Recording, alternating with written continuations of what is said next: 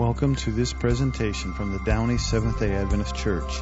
We are located in the greater Los Angeles area at 9820 Lakewood Boulevard in Downey, California. We would love to have you worship with us any Saturday you are in our area. Today's message is I am the door and the good shepherd. Now, here's Pastor Chris. Good morning, everybody. How are you all doing? Awesome. Glad to be here today. All right. Let's begin with prayer.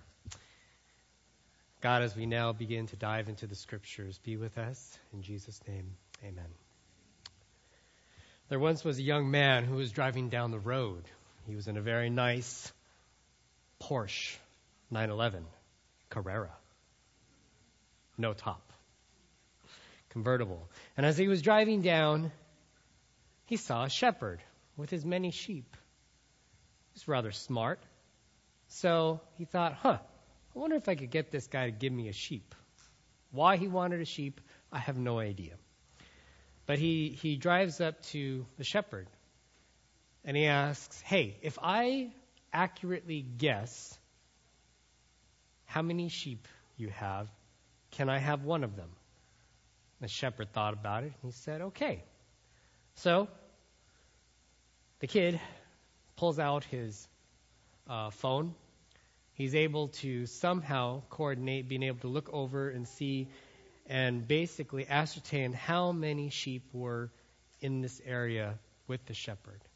And he came up with the number, 1,586 sheep. The shepherd said, you're correct. Well, a deal's a deal. I'll give you one of my sheep. So the kid gets out of his car. He already had his Armani suit. He didn't want to get dirty, so he gets in the back. He pulls out a blanket. He takes the blanket, wraps it around a sheep, pulls it out, puts it in the back seat, gets in his car. He dusts himself off. He adjusts his Ray-Bans. And just as he's about to put the car in gear, the shepherd asks, tell you what, if I guess your profession, will you return my animal to me? The kid thought about it. Sure, absolutely. Why not? So, shepherd says, you're an IT consultant. The young man says, how do you know? Very simple. First, you came here without being called. Secondly, you charged me a fee to tell me something I already knew. And thirdly, you don't understand anything about my business. And finally, can you please give me my dog back? Shepherds. Shepherds live a very hard existence.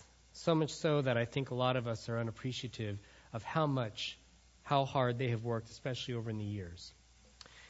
And as we look to the Scriptures, today we're going to talk about Jesus being the door or the gate in some versions, and as well, especially the Good Shepherd. So I am the door and the Good Shepherd. Now, in chapter 10, we find that Jesus is talking with the Pharisees and even the Jews. We don't know exactly where they're at, but we also know that it's on the Sabbath, because the previous chapter talks about where Jesus heals a man who was blind. He was on his way, and the disciples asked, Rabbi, who sinned? And this man who had been blind, Jesus responds with, no one has sinned, but that this essentially is going to be, glory to God is going to happen today. And so he gets on the ground, he spits on the ground, and with mixing the saliva with the mud, he makes a little paste and he puts it on the guy's eyes. And he tells him to go to the pool of Siloam. And it's there at the pool of Siloam, which Siloam also means sent. He washes his eyes, and for the first time in his life, he can finally see. Praise the Lord. And he comes back, and everybody realizes it's him. He'd been blind probably his whole life. And no, it's our neighbor. And when the Pharisees and the Jews see them, rather than exclaiming joy, what do? They interrogate him. How did this happen? Who did this? Did Jesus do this? And it's here now in chapter 10 that we find that Jesus starts to talk. So he says, therefore, Jesus said again, very truly I tell you, I am the gate for the sheep. All who come before me are thieves and robbers, but the sheep have not listened to them. I am the gate. Whoever enters through me will be saved. They come in and go out and find pasture. The thief comes only to steal and to kill and to destroy. I have come that they might have life and have it to the full. I am the good shepherd, and the good shepherd lays down his life for the sheep. The hired hand is not the shepherd and doesn't own the sheep. So when he sees the wolf coming, he abandons the sheep and he runs away. And then the wolf attacks the flock and scatters it. The man runs away because he is a hired hand and cares nothing for the sheep. I am the good shepherd. I know my sheep, and my sheep know me, just as the Father knows me, and I know the Father, and I lay down my life for the sheep. I have other sheep that are not of this pen. I must bring them also. They too will listen to my voice, and there will be one flock and one shepherd. The reason my Father loves me is that I lay down my life only to take it back up again. No one takes it from me, but I lay it down on my own accord. I have authority to lay it down and authority to take it up again. This command I received from my Father. So here Jesus describes himself that he is the gate, he's the door, he's the entryway to safety. And as we're going to look at, salvation. And yet he also explains too that Jesus is also the good shepherd. And like a good shepherd, like we'd studied previously in Luke 15, the good shepherd looks out for the sheep, goes after, finds it, goes to the end of the earth if need be. But here in John, we're going to look at how the shepherd protects and guards the sheep. Now, one of the things that we know is as a good shepherd, the good shepherd knows his sheep by name. Even earlier in first couple verses, I didn't get a chance. I kind of changed my mind, so this isn't in the screen, but if you have it in chapter 10, it says, very truly I tell you, Pharisees, anyone who doesn't enter the sheep pen by the gate but climbs in by some other way is what? A thief and a robber. The one who enters by the gate is the shepherd of the sheep. The gatekeeper opens the gate for him, and the sheep listen to his voice. He calls his own sheep by name and leads them out. And when he has brought them out all on his own, he goes on ahead of them, and his sheep follow him because they know his voice. They will not follow a stranger. In fact, they will run away because they do not recognize a stranger's voice. And so Jesus, he uses this figure of speech. But the Pharisees don't understand what he's trying to get at. So the shepherd, he knows every sheep. In fact, he calls them by name. Names are important. There's a story told, I believe Luan Olias tells of a story where back in the 1960s there were some individuals who lived in the San Francisco area and it became very expensive, and so they chose to move to Santa Cruz. They lived a more alternative, different lifestyle than most at the time. And when fall came around, it was time for their kids to go to school. And so, in the kindergarten, they would send their kids, they would write their names, and their names were a little different, maybe Moonbeam or August or Omega or Sunshine. And one particular kid, on his name tag, it wrote Fruit Stand. And everybody kind of thought, what kind of name is Fruit Stand? Well, they went in, they continued. As the day went on, the boy's name stuck out a little bit, but eventually it kind of became just like everyone else, Heather and Ray. So they would ask, Fruit Stand, would you like to play with the blocks? Or Fruit Stand, would you like a snack? Sometimes he would accept it hesitantly. And then finally, at the end of the day, the first day, when it was time to dismiss everybody, they went out to the buses, and the teacher asked Fruit Stand, do you know where your bus is? And he didn't respond, which was kind of strange. In fact, he really hadn't responded at all that whole day. So she took his name tag, looked at it, flipped it over to see where the bus stopped because on the front side, write the child's name, and on the back, write the place where they're to be picked up. And on the back was the name Anthony. And his name tag had been flipped over. So instead of being picked up at Anthony, he was supposed to be picked up at Fruit Stand. And the kid had put his poor name tag on backwards. Names. Names are important because when we hear our name called, we know. Especially, for instance, if you're at Target or Walmart and you've been out trying to gallivant, maybe trying to hide from your mom or dad. And when you hear your mom's name and it's Stern, you will go fast. Amen? And even too.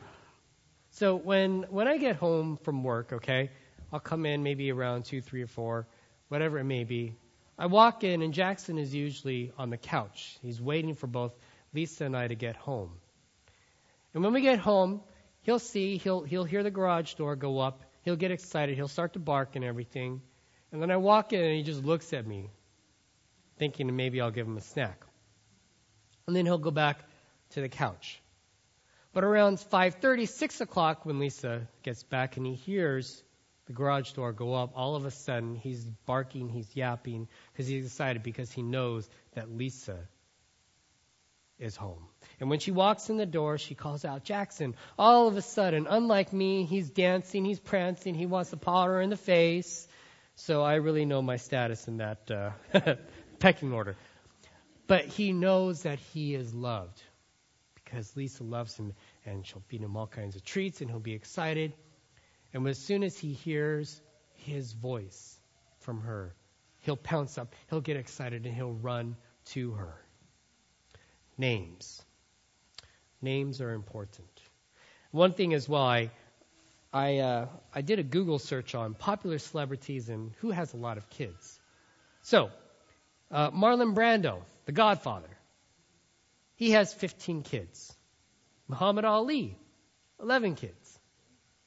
And Eddie Murphy, the guy who plays Donkey in Shrek, has 10 kids. Now, I'm the oldest of 4. And my mom and dad a couple times too. When we were younger, my mom would get our names mixed up. Not so much actually for me and my brother, but especially with my sisters.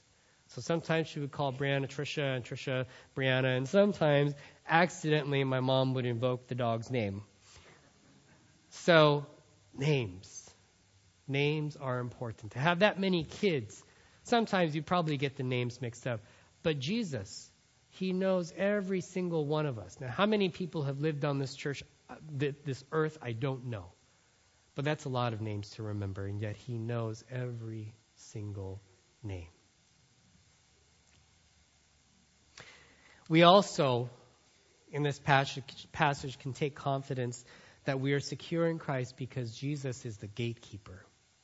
And when it talks about Jesus being the gate, a lot of times shepherds, in order to protect their sheep, they would make a pen, or if even better, they could have some kind of dwelling or like a cave, and they could put all of the sheep in there.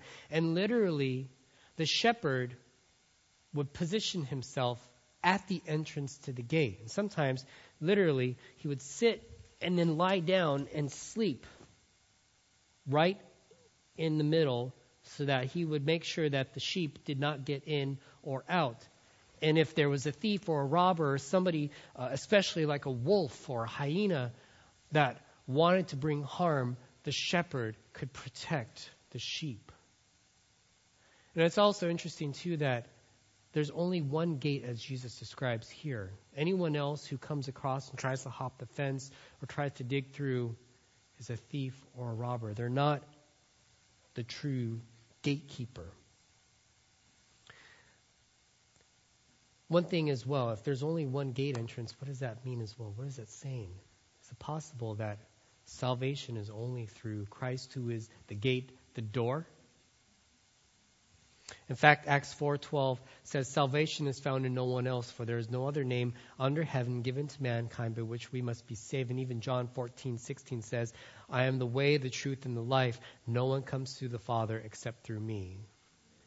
We're going to talk about that in a few weeks. I'm excited for that. So Jesus is not only the gatekeeper, but also salvation. And we can take security in knowing that there is no other entrance into the sheepfold. And yet we also find that the hired hand is not as truly invested in the sheep compared to the shepherd. When you look at a shepherd's life, for instance, Tim Smith, he writes this: being a shepherd, it's a full-time commitment. Sheep are helpless to defend themselves against attack from their natural enemies. Lions, bears, wolves, hyenas, and foxes, which can come in both the day and night, so there is never a moment that a shepherd can relax. Sheep must be led to green grass and cool water, groomed when parasites get in their nose and eyes and leeches in their throats from the water. Shepherds must always be on the move, because if not, they will overgraze the hill. And water is critical for sheep. In Israel's semi-arid land, shepherds must dig cisterns in the soft limestone by dry riverbeds called wadis to catch the water from flash floods during the rainy season. They are usually 15 by 10 foot wide and need to be plastered, able to hold the water. If not, a small rock dam must be built to direct some of the flood waters into the cistern, which will hold water perhaps for several months or until summer heat evaporates it. Shepherds will use water in ponds and lagoons first to save the water in the cisterns, or later in the year. And there's the thing about sheep. They have no idea how much the shepherd works so hard to keep them safe and well cared for. Amen? Is it possible that we take advantage? We don't even understand the enormity of what God has done for us. I know for you, especially as parents, you work hard for your kids, right? Sometimes we as kids, we don't always appreciate how hard you work. And much like a shepherd, parents are shepherding their children, leading and guiding and molding them. Amen? So, there's a difference between the hired hand and the shepherd. The shepherd is willing, so much so that eventually, as we'll talk about, the shepherd is willing to lay his life down. But the hired hand, he's just a hired hand. He's going to get paid his wage. And is he willing to give his life up for the sheep? Probably not. When you look at, for instance, fast food, if you Google or Yelp, actually, let's Yelp a restaurant, major fast food restaurant, for instance, McDonald's. How high are the ratings usually for McDonald's? Not very high usually, right? To be honest, I don't think I've seen a McDonald's above a 3. And the fact is, it's a corporation. So the workers, and I'm not saying that they're bad workers, they work hard. But yet, compared to somebody who's just opening their restaurant for the very first time, or maybe even the 4th time, they're trying to succeed. The difference between work ethics and what's on the line is vastly different. Because a person, for instance, who works at Taco Bell or McDonald's will get paid what they're going to pay. Maybe they'll have some health benefits. And then they go home and they continue. Maybe they're going to go to school. Maybe they're going to take care of their family. Maybe they're just trying to get by. Whereas a guy I know, he owns a sandwich place, a burger place called Cafe Cola in Glendora. This is his 4th time trying to make this work. And he's invested in everything he can, his money, his time, his resources, because he wants to make this place not only work, he wants to make it great. And he works very, very hard. We find that the shepherd is intentional and is all in to protect and care for the sheep, whereas the hired hand, he's a hired hand. He may not want to give up his life for the sheep. And when trouble comes, the shepherd, a true shepherd, will stay regardless.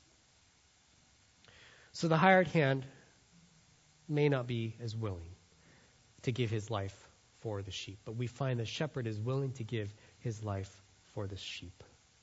Predators, at times wolves or foxes, whatever it may be, will try to get into the sheep pen. disrupt, perhaps, to kill or to maim. And possibly just they're hungry.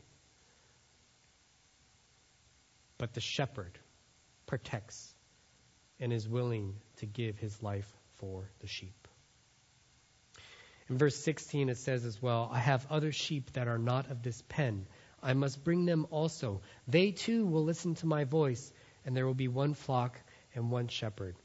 I was reading, I think it's Jan Pauline says this, that if a person truly desires to come to God, Jesus will not reject them. And if we were to continue to read in the book of John in chapter 19, Christ who was falsely accused, falsely imprisoned, and ultimately gives his life for the sheep. He rests on the Sabbath and on Sunday rises. So much so that the shepherd, in verse 17, the reason my Father loves me is that I lay down my life only to take it up again. No one takes it from me, but I lay it down on my own accord. I have authority to lay it down and authority to take it up again. This command I received from my Father. And it's here that in his death, he has actually conquered sin. He has conquered death. And as he rises, he offers the opportunity to live a life through him, through the Holy Spirit, and that we can live a life of peace. That we don't live a life where it's just we're going through the motions, but that we have a God who truly loves us and redeems us. The shepherd is willing to give his life for the sheep, and already has. Do you choose to follow the shepherd's leading? The final question for today is, which voices are you listening to? In a world that is so full and inundated with messages every single day, hundreds, if not thousands of messages, something as simple as reading the news or listening to the radio or watching TV or checking your feed. There are so many messages inundating us every day. And what is your priority? Are you focused on how many likes you can get for a post? Are you listening to the game all day? What is holding your interest? Or do you take time and intentionally pray and listen to the shepherd's voice? And my prayer is that daily you will read, you will seek, you will pray, and follow God's leading, that I may listen and follow the shepherd, and that the shepherd may grant you life, a full and a great life. Not a life of drudgery and in the challenging times of hardship, but that you may have joy in hardship and confidence, knowing that God is with you, protecting you, leading you, and guiding you. So enter the gate with thanksgiving, knowing that God has saved you, and may you be led by his strong voice. Father in heaven, we pray that as we move forward, Lord, may we take faith and heart in you that you have already overcome and won the battle. And that, Lord, as we go day by day, may we trust in you to follow your leading and example, to apply the principles and the lessons that you've left with us daily, so that we as well can be a blessing to others. Father, forgive us where we have sinned, because we are sinners.